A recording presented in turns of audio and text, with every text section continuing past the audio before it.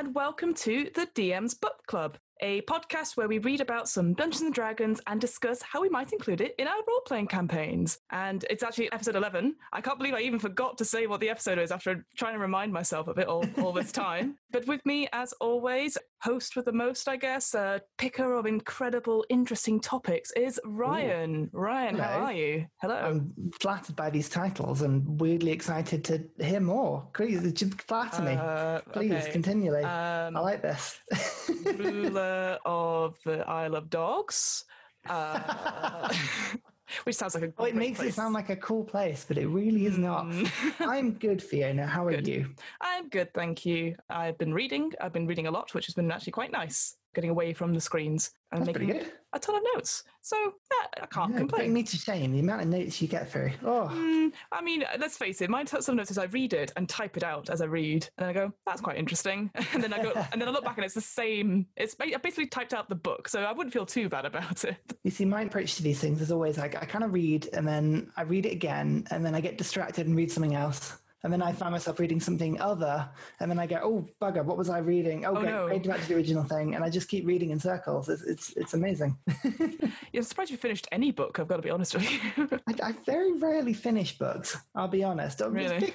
Fiction I'll read, but these D&D books, I don't think I've ever sat down and read a book cover to cover. Yeah, I went in and out. Terrible for it. You always hear people saying like, "Oh, I read the player's handbook on the tube and get funny looks," and I'm like, "Really? God, that must be so dull for you. You have no books." Read. No, yeah. Like it's. I can quote how much a candle is or a mug of ale in a tavern, but it's not a thrilling read. It's not a thrilling read. Yeah, I think it says more about you as a person rather than the book in general. I don't know. It's one of those things where I'm like, I'll have it to hand, but that's only because I know I'm going to a game. I think rather than showing off to the rest of the team. Exactly. It's more of a manual than something you read for fun. Well, I don't know, maybe you read it for fun. And we're reading D&D books for fun, Ryan. Yeah, but these are different sorts, aren't they? These are worlds of possibility. Worlds of possibility. Oh, well, funny. Funny you should say that, Ryan. Why don't you introduce us to the topic that we're going to talk about today? Nice. Very smooth. I like it. So I like to sort of broach upon topics that get your imagination going, and especially as a DM, what are the sort of things you could think about for your campaigns, for longer running story arcs, for higher level adventurers. These are all topics I really enjoy to think about. And D&D has always been one of these games that has dealt with what they call a multiverse. And a multiverse essentially is a world with multiple planes of existence. Now, these planes can be anything from reflections of other planes to planes of matter and energy or thought and emotion, and in some cases, pure positive and negative traits, and in some cases, random replacements of planes that may or may not exist. There are all kinds of different planes of existence, but broadly speaking, they boil down into lots of different categories, and you can group them into sort of themes. And the problem with planes is that D&D is a really, really, really, really complicated game because there are loads and loads of rules and loads of possibility. And getting your head around the material plane, which is where most D&D adventures takes place, is difficult enough. And I think that D&D falls into the trap a lot of just throwing all these different planes at you with different ideas and different things that you can think about. And it can leave you a bit astray and a bit sort of reluctant and confused as to where to go. So I'm going to be helping you by bringing one of those topics, which is the outer planes, which is a specific grouping of planes that has a distinct, whilst there's a lot of variation, there are rules and there are ways of thinking about them that you can really get into your head. We've actually obviously covered at least two of them. We've covered sort of the Nine Hells back in the Blood War episode and Limbo. We sort of mentioned Pandemonium and the Abyss as well. So we've actually covered quite a few of them, but actually we've sort of looked at more the negative planes rather than the positive. So this was actually quite a cracking read to actually realise that there's more than one. Yeah, exactly. And D&D always falls into that because it's more fun to talk about evil in D&D than it is to talk about good, because evil is full of plot hooks and villains and danger, whereas some of the outer planes that are related to good could potentially be anything but. In the wrong hands, I think there are possibilities for all of these things. But the outer planes are a really good grouping. And once you get your head around how they work, it can be a really good way of expanding your campaign away from a story. Say you've had the same group of friends together for a little while and you've done your campaign and they've leveled up a bit and you're thinking, what do I do now? outer planes. Really good place to go. So why don't you give us as much as you can, sort of a brief overview of like the different planes that there are? Sure. So in order to get your head around the outer planes, a very brief summary of the other sort of types effectively, and we won't go into any detail here, but you can generally mix the planes up into 5 broad categories. And it's important to tell the difference between them because some planes are totally different to others. You've got the material plane and its echoes, where most of D&D takes place. I would say probably 80 to 85%. And if you've got a campaign that's lower than level 10, chances are you won't leave these. The material plane is basically just D&D. That's the world in which everyone lives in. And there are hundreds of different worlds in D&D, from Eberron to your own personal campaign to any other one that I can't quite think of at the moment because I'm terrible at remembering names these. But essentially, you know, like what's Matt Mercer's one called? Is that Alexandria? Or I can't remember what he calls the world. Wow, you just completely threw me then. Yeah, I'm just like, whoops. Yeah, hang on. I'll look at the back. Tal'Dorei is one place in it. That's the map in the back room. So these are odd examples of material planes, and its echoes are things like the Shadowfell and the Feywild, which are effectively the same plane but in different lights. Surrounding that, you have what they call the inner planes. Now, the inner planes are all planes made of matter, power, and things of actual substance, of rules, of laws. And these are the elemental planes, effectively: air, fire, earth, and water. So if you imagine you've got your material plane in the middle and you've got the inner planes around them, that creates the sort of inner web, I like to call it, of stuff, effectively. You've then got what they call transitive planes or transport planes, which are ethereal plane and astral plane. Now, those are whole other conversations in themselves, but all you need to know is that they are gateway planes, and a lot of spells in D&D use them essentially to either spy on other planes or to transport between other planes. But once you leave all that, you have what they call the outer planes. Now, when I first came into D&D, I thought outer planes was just another way of saying another world that wasn't the material plane. Right. But it's not. The outer planes are more specific than that. They are a grouping of planes that has very specific rules. And the fifth group, just very briefly, the positive and negative planes, are basically just dark and light energy. Those are sort of more themes than the sort of other planes. But the outer planes, the way you've got to think about these things is that there are different types of outer planes and none of them look the same. You get all different types of planes that summarize the depths of hell to the chaoses of limbo to the absolute order of, and I can never pronounce this one, it's Mechanus or Mechanus? Yeah. I think it's Mechanus. Yeah. The vowels are always in the wrong place for me on that one. Or the giddy heights of Mount Celestia. There are all kinds of different outer planes, but they are not worlds like you know them. It's very important you understand what an outer plane is. And the way to think about it is that outer planes are planes of divine energy, thought, emotion, and willpower. So whereas the inner planes have matter, energy, rules of law, things that can be physically sort of changed with logic, outer planes are more emotional than that. They can be surrounded and controlled and changed and destroyed purely by the thoughts and power of the powerful entities that live on them. And because of that, the outer planes don't really work in the same way as the material plane does. The material plane, you can kind of draw a map and have, hey, this continent's here, this continent's here, the seas between, if you take a boat from this place to this place, it'll be fine. The outer planes don't work like that. There are visualizations of them, and you could say, oh, well, in hell there are 9 layers, or at Mount Celestia there are 7 layers, or whatever you want to call it. But it really changes depending on whether you've been invited or not, whether you're good or bad, whether you know the way, whether you are supposed to find the way, because the planes themselves can change. And there's no such thing as geography. There's no such thing as real linear thought. These things are alive, emotional, and can really mess you around if you're not ready for them. And just going back to that comment there about the layers as well, there's a really interesting part where it talks about that these planes have layers to them. Like obviously we talked about the 9 hells and having each one is ruled over by an archdevil. And it talks about obviously Mount Celestia has 7 levels, the 9 hells have 9, and then unlimited layers for the abyss. And it gives the example of a cake. And I just thought, God, an abyssal cake with unlimited layers sounds awful. I like to think of it as, have you ever had one of those, you've been on holiday and they've got jars of sand and they draw art in the sand. Yeah. There's different colored sand. So you get like little like camels or desert scenes in them. Imagine you took one of those beautiful things and then shoved a cocktail stick or an ice cream stick into it and just went and span it around, and everything becomes what? That's how I imagine the abyss to be. That is the abyss. Like, yeah, it once made sense, but it doesn't really anymore. The idea of the outer planes, there are just infinite amounts of worlds out there, but they're not like the material plane in the sense that they are emotional and they are really illogical in how they work.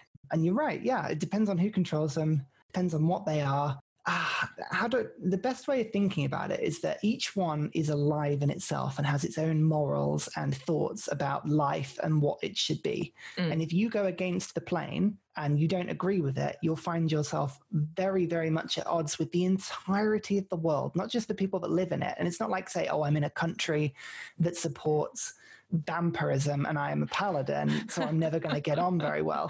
It's more like I'm evil and I'm on a good plane. The plane itself fights against me. It's it can be very uncomfortable. Yeah, it's psychic dissonance, where you are not, depending, like you said, good or evil, you will feel it. And I think it's for every like long rest where you do a constitution save and you get a level of exhaustion or something like that. Yeah. On a DC 10. And that's interesting. And I felt that in some places, like it's an example of going on holiday and you don't necessarily fit in. It feels it could be a country just like your own or and you feel that you're not part of it, and it's actually exhausting to even try and keep up at times. I'm just talking about my own experiences of being in America, to be honest with you. America is its own outer plane, I'm sure. Yes, exactly. And I thought the best way to explain it would be to talk about a plane that's not really traveled on much, but is mentioned a little bit in D&D, and that's Mount Celestia. It's the first one in the book, and I think it's a really good example of something where you can kind of get your head around how things work. So Mount Celestia is described as a single sacred mountain, which for a plane doesn't seem like it's that infinite. Outer planes are supposed to be pretty much infinite in size, right? They're pretty much everywhere, but it's just a single mountain. Yes, it has 7 plateaus, and it's home to a lot of deities and good gods and angels and very positively aligned things. But there are only 7 different heavenly plateaus and layers, and there's only basically one large mountain range. So you would think, oh, if I stood on the bottom and then I walked to point A and then to point B and then to point C, eventually you'd hit all 7 layers and then you could walk up to the top. But it's not like that because the plane itself is alive. It is positively aligned and it wants to bless good and reward good and to absolutely fight against evil in all its forms. So let's say you have 2 people. You've got the good hero who is kind of heart and true and fair and powerful and paladin-like, and maybe with some cleric abilities, with some good aligned god. They, in theory, could walk onto the mountain and find themselves at home. Every tavern is open to them. Every individual welcomes them with open arms. They walk to the base of the mountain and find an individual who welcomes them to a meal, where they walk into a house and find themselves suddenly on the first layer where they feast. And a few hours later, they're invited to go and see another friend who whisks them immediately to the second layer, and so forth. Perhaps they receive an invite from a god, and they realize that there is a ladder that connects the barn of the second, like the house on the second layer, and suddenly they're in the 5th layer because the plane itself is supporting them and it whisks them. But let's just say you've got an evil character who is undead, is thoroughly bad news and wants to kill things. They will find the entire plane fights against them. Weather would be against them. It would get them lost. They would find themselves walking for days without traveling anywhere. The mountain would always be on the horizon, never getting any closer.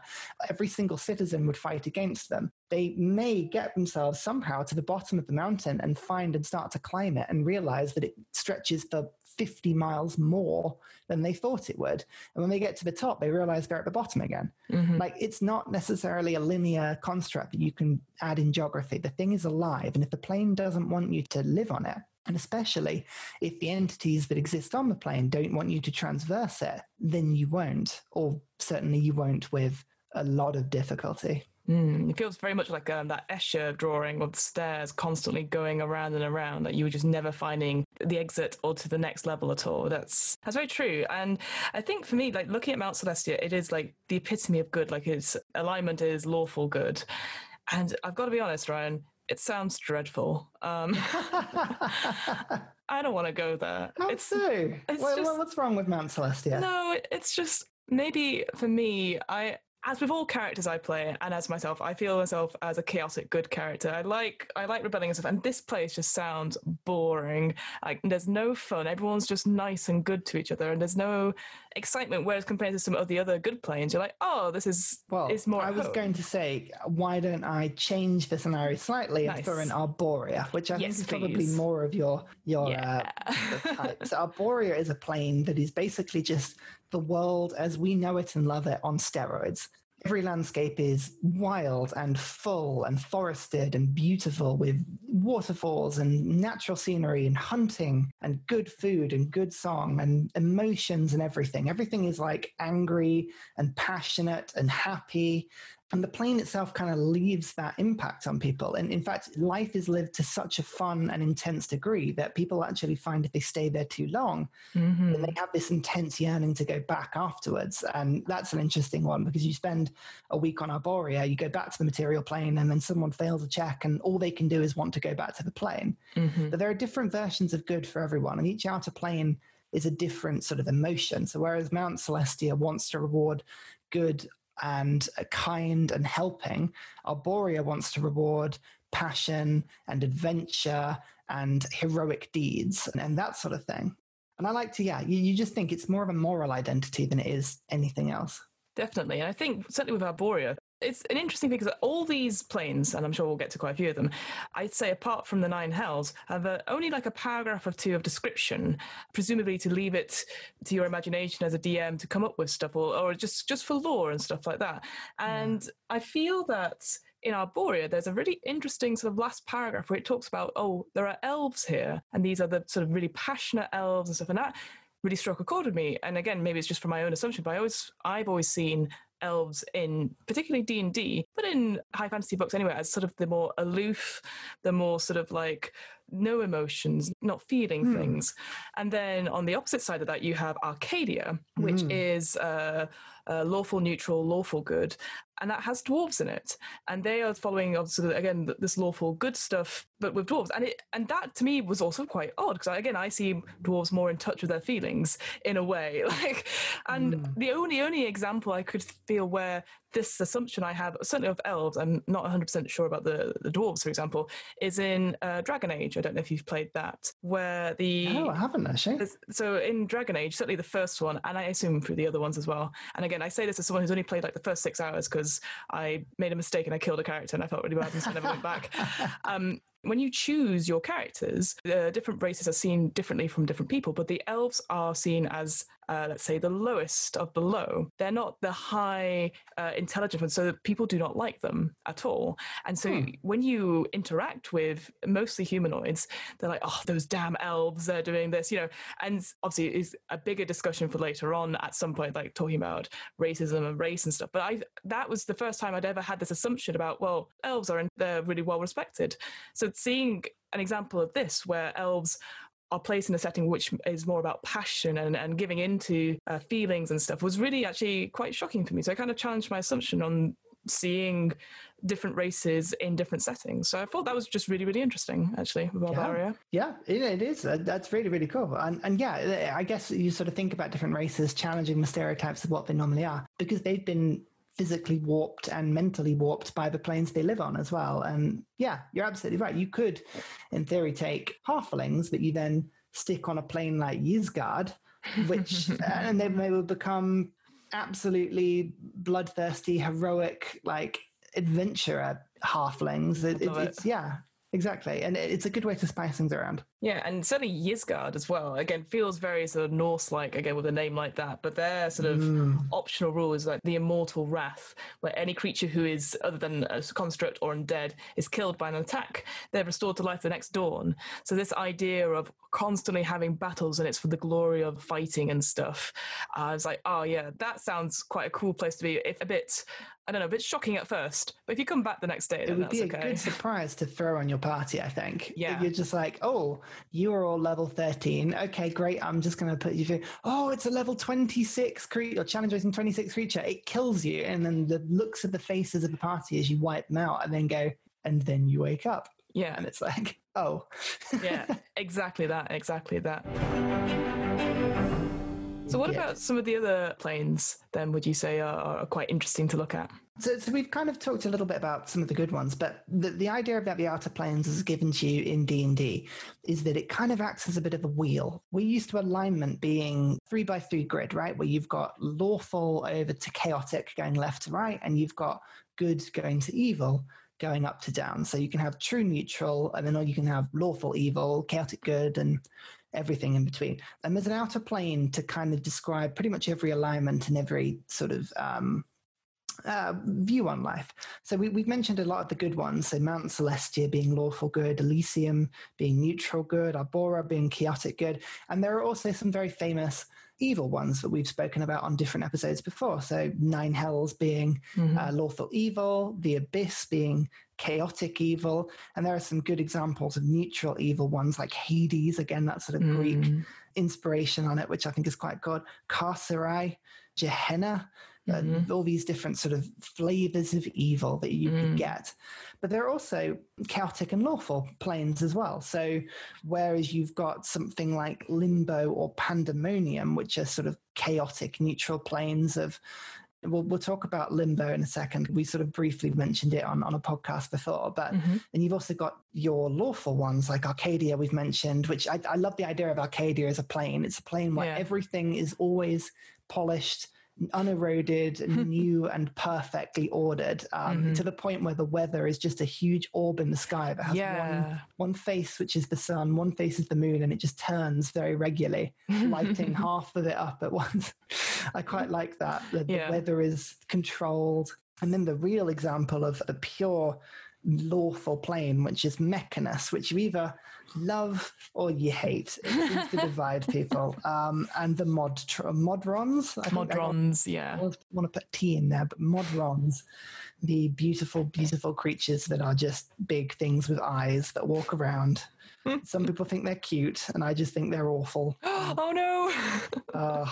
Why? Honestly. That's so cool. Oh, well, that's another podcast idea I'm going to have to scrap off at some point. Oh, no, you'll have to challenge me to be wrong and correct it. But like Mechanus has got some cool rules, like anybody on the plane always does average damage all the time. I like that. Which I quite like. Everything is ordered. There are some really cool planes. Like Mechanus itself, the idea of it's really cool. It's basically the entire plane is just an infinitely large sequence of cogs that are constantly turning and calculating and computing something. And nobody knows what it is, but it's a calculation so vast that only gods can guess at what's going on. And each of the cogs has its own gravity and order and law. And, you could just imagine a world that's just moving parts all the time. And these creatures that know exactly where things are and all walk in robotic fashion. And, that would be... Yeah. That'd be cool to imagine. And then you've got Limbo on the other hand, which is this sort of hellscape, but not evil, just chaos, just entropy and energy. And you can literally change the plane if you have enough willpower. You can stand there and think and go, I want to move that boulder in front of me, and it will move. Or you want to look at your glass of wine and say, I wish this was made of gold. And then it is. Like you can just do things, which I find really cool. I quite like that sort of power. It's definitely something not for the normal adventurer. Like you said, even if they've managed to get to Limbo, like, first of all, well done. But second of all, why? Because then you're sort of stood trying to make sure you don't die. you are trying to control things, and then the DCs that it gives, so obviously like a DC 5 to make the check to move a tiny thing or change a tiny thing. But then to move like a small thing is a DC 10 and then DC 15 for medium. So if you're trying to like stabilize the ground you are on, that's actually quite a hard thing to do, and to keep that check going. It's a really cool thing to do. But again, it's that sort of thing where I think me as a player rather than me as a DM goes, shit, what do I do? How do I leave? Yeah, exactly. And as a DM, there are some planes that are easier to imagine and rule than others. Some of the outer planes can be a little crazy. Like trying to run a campaign on Limbo would be hilariously interesting to do, because your party can physically change everything as they want to do. I guess if you're used to running high-level campaigns, you've got people that can cast spells that do exactly that sort of thing anyway. But it can be a bit daunting at times. But just remember, it doesn't matter what plane you're on, the plane has a set of morals and a set of things it does and doesn't want to do. And if you go against it, the plane will make life very difficult for you, and its inhabitants will make things very difficult for you. So is there a particular plane that you thought, I don't get it, I'm going to assume Mechanus, or you're just like, you're not sure, like, or you'd improve in some way? The one that I struggle to picture, just in terms of like how it works, is, and again, pronouncing it, I want to say Acheron. Yes, me too. Which is a plane that is just made of enormous iron cubes floating, 4 iron cubes. Oh, and actually, no, 4 layers, of which they're all iron cubes. This is the thing to remember. So they're 4 different things. It doesn't mean they're above each other. It just means you get from one to the other and all that sort of thing. But they're just these cubes, and they smash into each other. And across them, people just fight continually. And it's like, I get the idea. Like, the optional rule for it is really interesting. Bloodlust. So if your character kills someone on that plane, they get half their hit points back immediately as temporary hit points. It's a huge boost, and it would encourage people to take a violent action without thinking about it if they got to some sort of situation where the DM's like, oh, this happens. And normally they'd try and find a puzzle way out of it or try and talk their way out of it.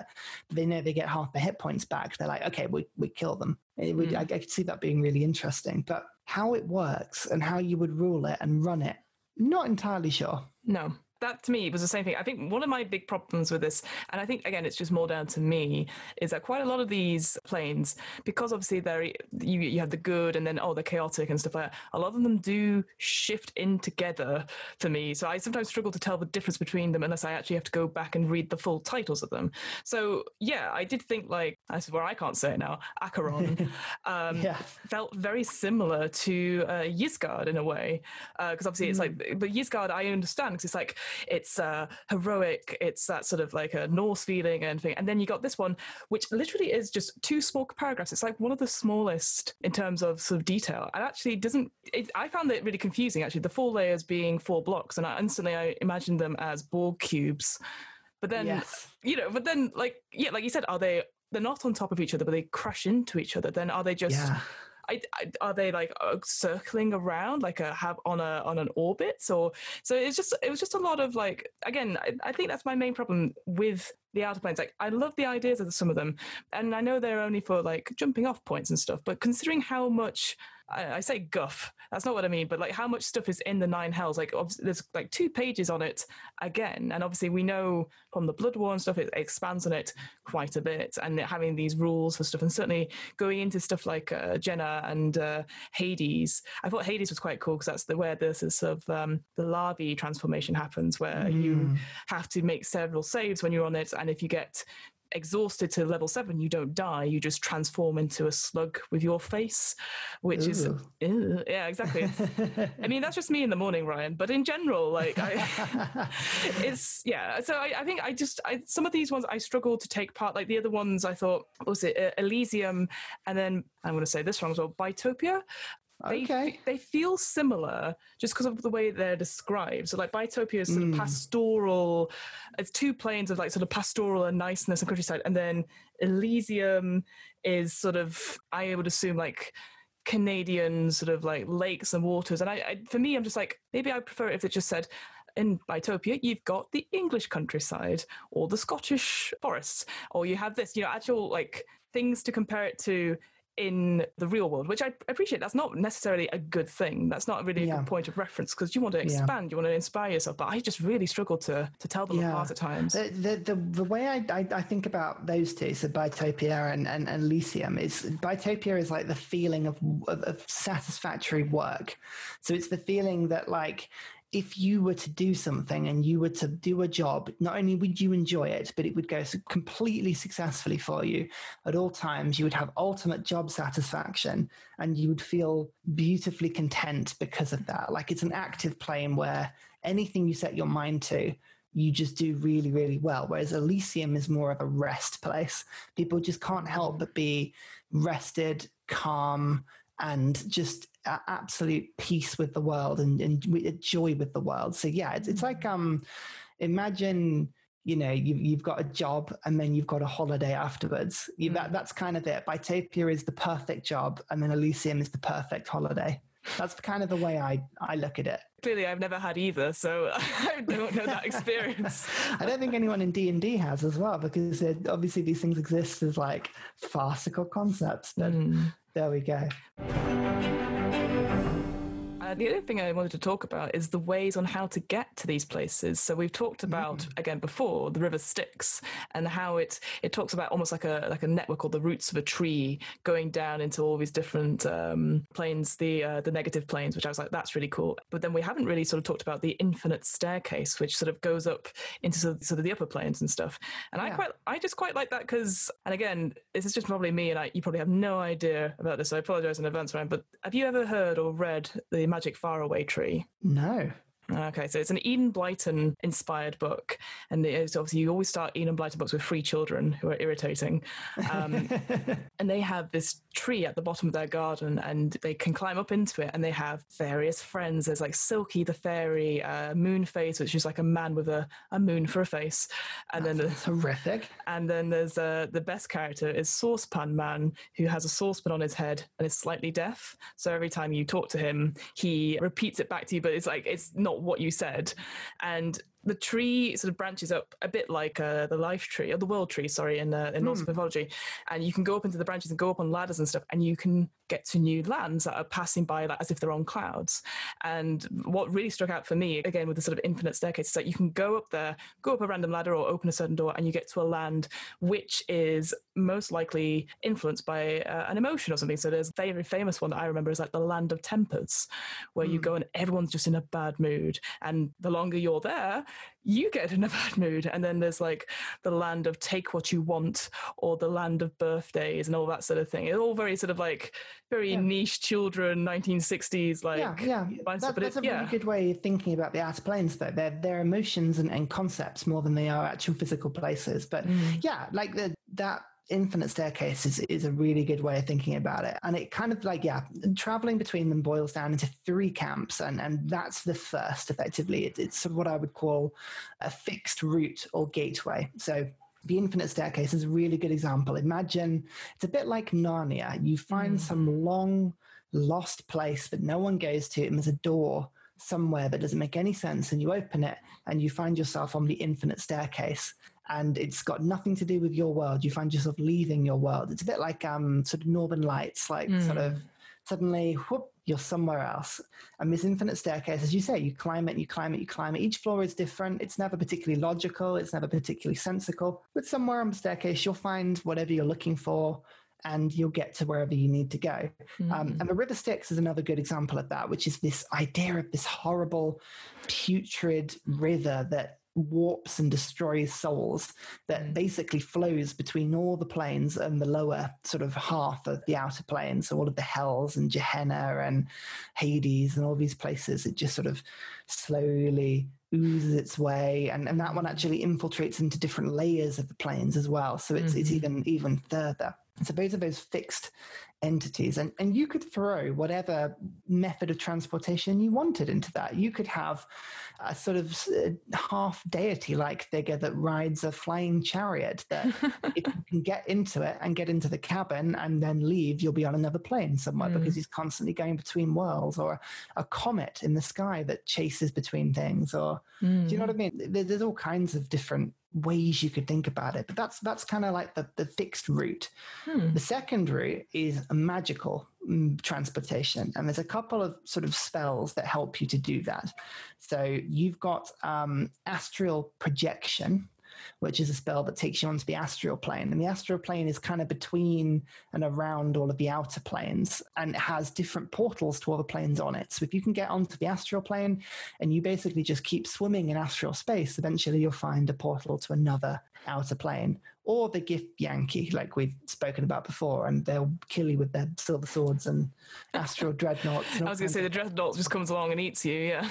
Exactly. But there are other spells as well. Plane shift is a good example. As long as you have a tuning fork or some sort of magically attuned item to the plane you're traveling on, you can magically build a bridge and move yourself from one plane to another. Although that one carries an element of randomness with where you end up teleporting yourself to.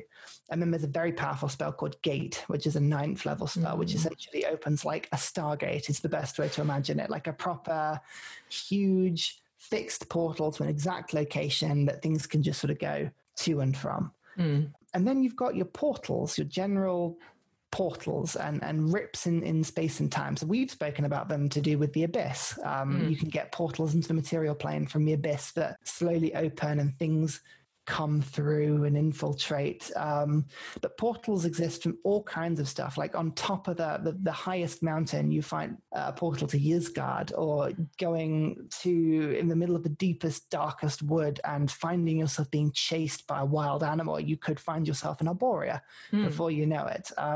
There are all kinds of different portals. And we haven't really talked about it, but there's this other sort of entity known as the Outlands, which is this sort of space beyond the outer planes that has a city called Sigil, which I know we've spoken about before, the City of Doors, but that just happens to be a city with a proper it's like a Halo-like sort of entity. Have you actually? It's a Matt Damon movie called Elysium, I think it's called. Oh, yeah. Have you seen that one? No, I've not seen it. I've heard of it because it's got Matt Damon in it. So. Well, they have a space station shaped like a ring, and the same idea that if you're stood on in the city, you're in the inside of a ring, and you're looking up and around you, and you can see the city stretching around. Oh, that's quite cool. You could actually look directly up and see the other side of the city. And so you've got this city called Sigil, which is the City of Doors. And if you can get yourself to that, then there are fixed portals to pretty much every outer plane you could imagine, which I quite like as a concept as well. Yeah, like a travel agent. Like a travel agent, yeah. Well, all right, I'm slightly upmarket travel agent, I'll give you that. Yeah, a travel agent that's ruled over by some sort of benefactor who may or may not have made the universe. No one's entirely sure. No one's sure. How would you implement the outer planes, or have you implemented them in your campaigns? I think the easiest way to introduce them to lower level characters is to have their effects leak onto the material plane. So it's quite well trodden to have like an entrance to the abyss, where demons will come through and you've got to fight them off and close the rift. You might find that going to a good aligned plane could be really good to retrieve some sort of holy artifact. Or you could find that one of the more sort of neutral planes is an interesting one to go to, because it doesn't necessarily mean that everything would naturally sort of fight against you. So for instance, if you wanted to find your way to the brilliant Acheron, which again, still can't pronounce, Acheron? I'm never going to get that right. Acheron. Exactly. Whereas you have to go there and survive a couple of days of battle to find some sort of artifact and then come back. I think going to the lower planes can be a little more tricky, because without doubt your characters would probably get picked on and killed by the residents of those other planes pretty quickly without pretty good planning. But it would definitely be worth throwing in. I mean, they can be used in conjunction with your big bad, with whatever the plot of your campaign is. Perhaps they live on an outer plane, or perhaps you've got to go and find some answer on another plane. Perhaps you've got to go to another plane to rescue a fallen comrade who's died and has transported to an outer plane. Maybe you've got to find some sort of long lost piece of knowledge that only the immortals on the lower planes could actually tell you for a price. Ooh. So, yeah, some ideas. Ooh, I don't like that last idea. That sounds awful. I think, yeah, I agree. I think for me, it would have to be either an accident. So, like, I love the idea of the infinite staircase. That it just so happens that maybe just so happened when they get to this town or something, like if they start split up and a character's like, what, I just roll on the off chance, like 1%, it's always there. Like there's always a door. And I it's that sort of thing we talked about with the Istar facility. It's just always mentioning, oh, and there's a door here. And oh, there's a chandelier here. That sort of and I feel like players, they do listen to you if you just say something without description and you just go, so there's this, oh, and there's this. And then you go, what about that last item? For me, I definitely would want to visit the more sort of positive planes, because again, like we said, it just feels like the evil planes, again, it's very typical that you go fight evil, fine, and that's cool. But like the more positive planes, the sort of the upper planes, I would like to go there in the sense of and experience it with players, and it's like you said, it is the extreme levels of these alignments. And even I'd like to think that it's like teaching people that even if you were adhering to all of these alignment stuff, it's just not a place. I don't know. So I feel like, because as humans we are so flawed, and we have temptations, we are selfish, we are cruel, or we're unmean, and then to be on a plane like this where everything is super nice and happy and you just want to stay here, I feel there's something so ominous about that. And because ultimately it's not evil, it's just the way the plane is. There's not an underlying agenda, and getting players to realize that, and then maybe them making a decision like, you know what, this place is not for us, and that's okay, and being aware of that flawedness. So using these planes, like you said, being sent on a mission to go find something, or just to maybe deal a mission area or something like that, and just to talk to get information, and then discovering this place, again, a bit like the Magic Faraway Tree. You go to space in like the land of take what you want. Obviously you're like, great, I can just take everything and it's great. But then realizing that that's not a good thing. That's not a good thing for you. And similar sort of thing, like, like you're satisfied of a job well done. That's great. But living like that forever, is that, that's maybe that's just me just going, I don't know if I'd want that. Yeah, exactly. Maybe life is better to have as a spectrum. And that's why the material plane is so good, perhaps. I mean... the final sort of thing, is there any sort of recommendations you have for like maybe looking to examples of other outer planes, stuff like that aren't necessarily in D&D? Any sort of films or TV shows or books?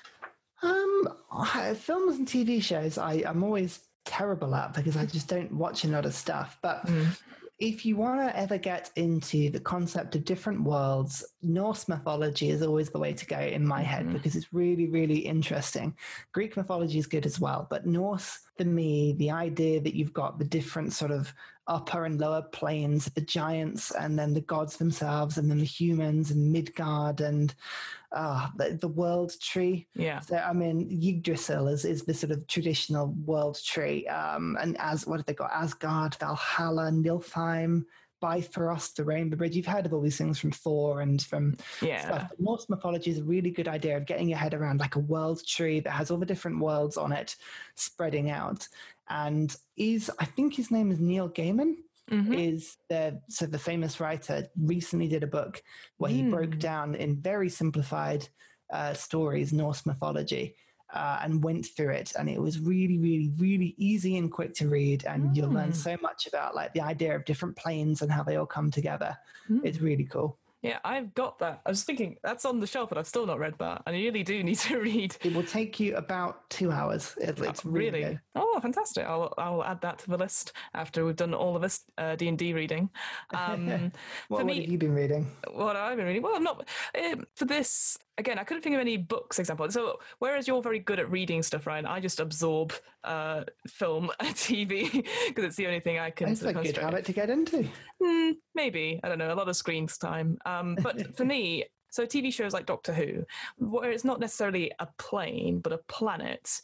And maybe that's what you want to have inspiration from, a planet that is just, certainly maybe like the planet of the Ood, or New York, I think it's called, the one where everyone's cured by sort of just taking away emotions and stuff like that. So stuff like that, where you could just take it and put it onto other planes, maybe more of a sci-fi element to it. I mean, like I absolutely love Mechanus, because I love robots. I think robots are great. And so I 1,000% would want to have a campaign setting in Modros, and maybe having Modrons just, it's that sort of thing where it's like aliens have just appeared on your planet.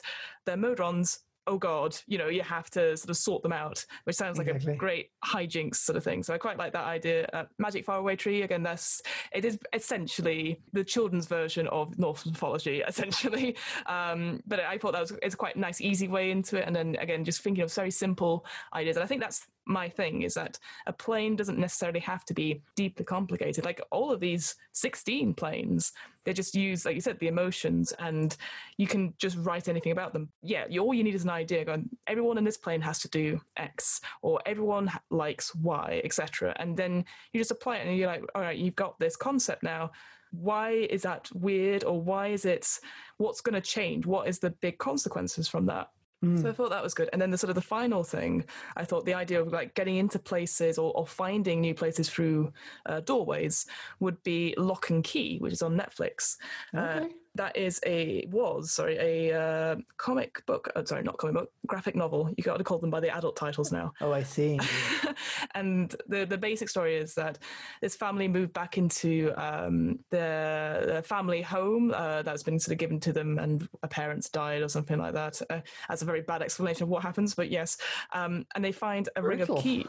They find a ring of keys, and each key is slightly different. And there's one key which I will spoil for people, but it's in the shape of a head. It's like a 3D head, and basically if you go behind someone with this key, a little keyhole opens up in their neck and you can open it and they freeze in time, but then you can go inside their head and see how the world is. And so that's again another idea of like how your own plane of existence inside your head, and people walking around it, they don't damage it. I will say that, because that would just be too scary. But I like that idea. Oh, and then the other thing that's come to me, Mechanus is very ordered and very sort of like this a supernatural being that no one really knows about. There's a game, an RPG game called Paranoia, which is a computer has taken over a place called Alpha Complex, and it's been a big sort of apocalypse type style. So everyone on Earth is now living in Alpha Complex, and everything is dreadful. Everyone is ordered. Everything's, but the computer has lost it a little bit, but everything is happy and everything's good because the computer's in control. And you play like party members called troubleshooters, and you go out and solve missions for your friend computer. The great thing about it is that computer can always just come in and check in, a bit like Clippy on Microsoft Word. It's like, and we'll be like, you could be like in the middle of like falling off some sort of big detritus, like, and everything's going wrong. And then you're just like, do you have time for your HR review, troubleshooter 567? That's sort of the idea of like a sort of neutral order place but gone wrong, like because they're like, well, it's going right from our subroutines, but it's actually the sort of decay and things getting old and stuff. So I'd recommend that, because that's a really fun read. The idea that you're sort of not necessarily an evil computer, just someone that's following these subroutines, and things have not been updated. Bordering on too corporate for me. That the only one I could think of that was D&D related. So the best sort of example of a different way to look at the outer planes and how they all work is High Rollers and the campaign they've got at the moment, which is Eros. That's a really interesting way of looking at it, because he's taken all the outer planes and he's basically turned them all into planets within a universe and has introduced space travel between them. That's an interesting way of looking at it, because it's all the same core rules but just changed a little bit, which is an interesting way of looking at it. That's a lot of things to think about for Outer Planes. I think we need something else to think about, Fiona. What have you got for us next time? Look at that smooth segue. I love it. So smooth. So, Ryan, because I've edited the episode now, I listened back. I heard you were like, oh, well, you've done another adventure module. Well, I mean, it will go back to world building. And I was like, oh, I hear that challenge, Ryan. I hear you. And yeah, I've not read the Dungeon Master's Guide because I've been busy. So I thought, fuck it. I'm going to challenge us both to do something, which I didn't realize would be a lot of work. So next time we're going to look at the Dungeon Master's Guide, and we're going to look at how to create a customized monster using the methods described in it. It sounds like a lot of work, but really, will it be? You'll just have to wait and find out. Yes. Yes, it's really interesting. It was a good read, actually, so we'll look forward to talking about it. Brilliant. Well, no, Ryan, do you have anything you'd like to plug? Oh, my life. I'm great. Come find me.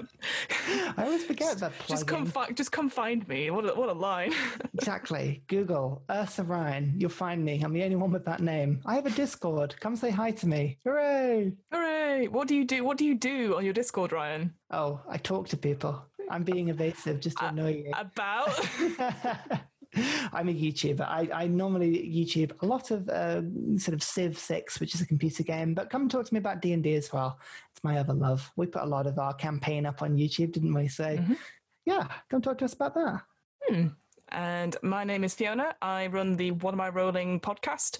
It's still going well. It's still going fine. And it's always going well. It's always going well. Yes. You sound a bit like that robot. Yes. It's fine. Everything is fine. Come and see my podcast. Oh no, we're not Portal, are we? Oh God. That's horrific. It's too hot. Oh, it's too warm. Hello there. Okay, well, you must die now. Okay. That's how all the podcast works. Yeah. Yeah, that's all I say in it. I'm basically doing my Modron voice constantly. Well, until next time, thanks for listening, friends, and we'll be back soon next time.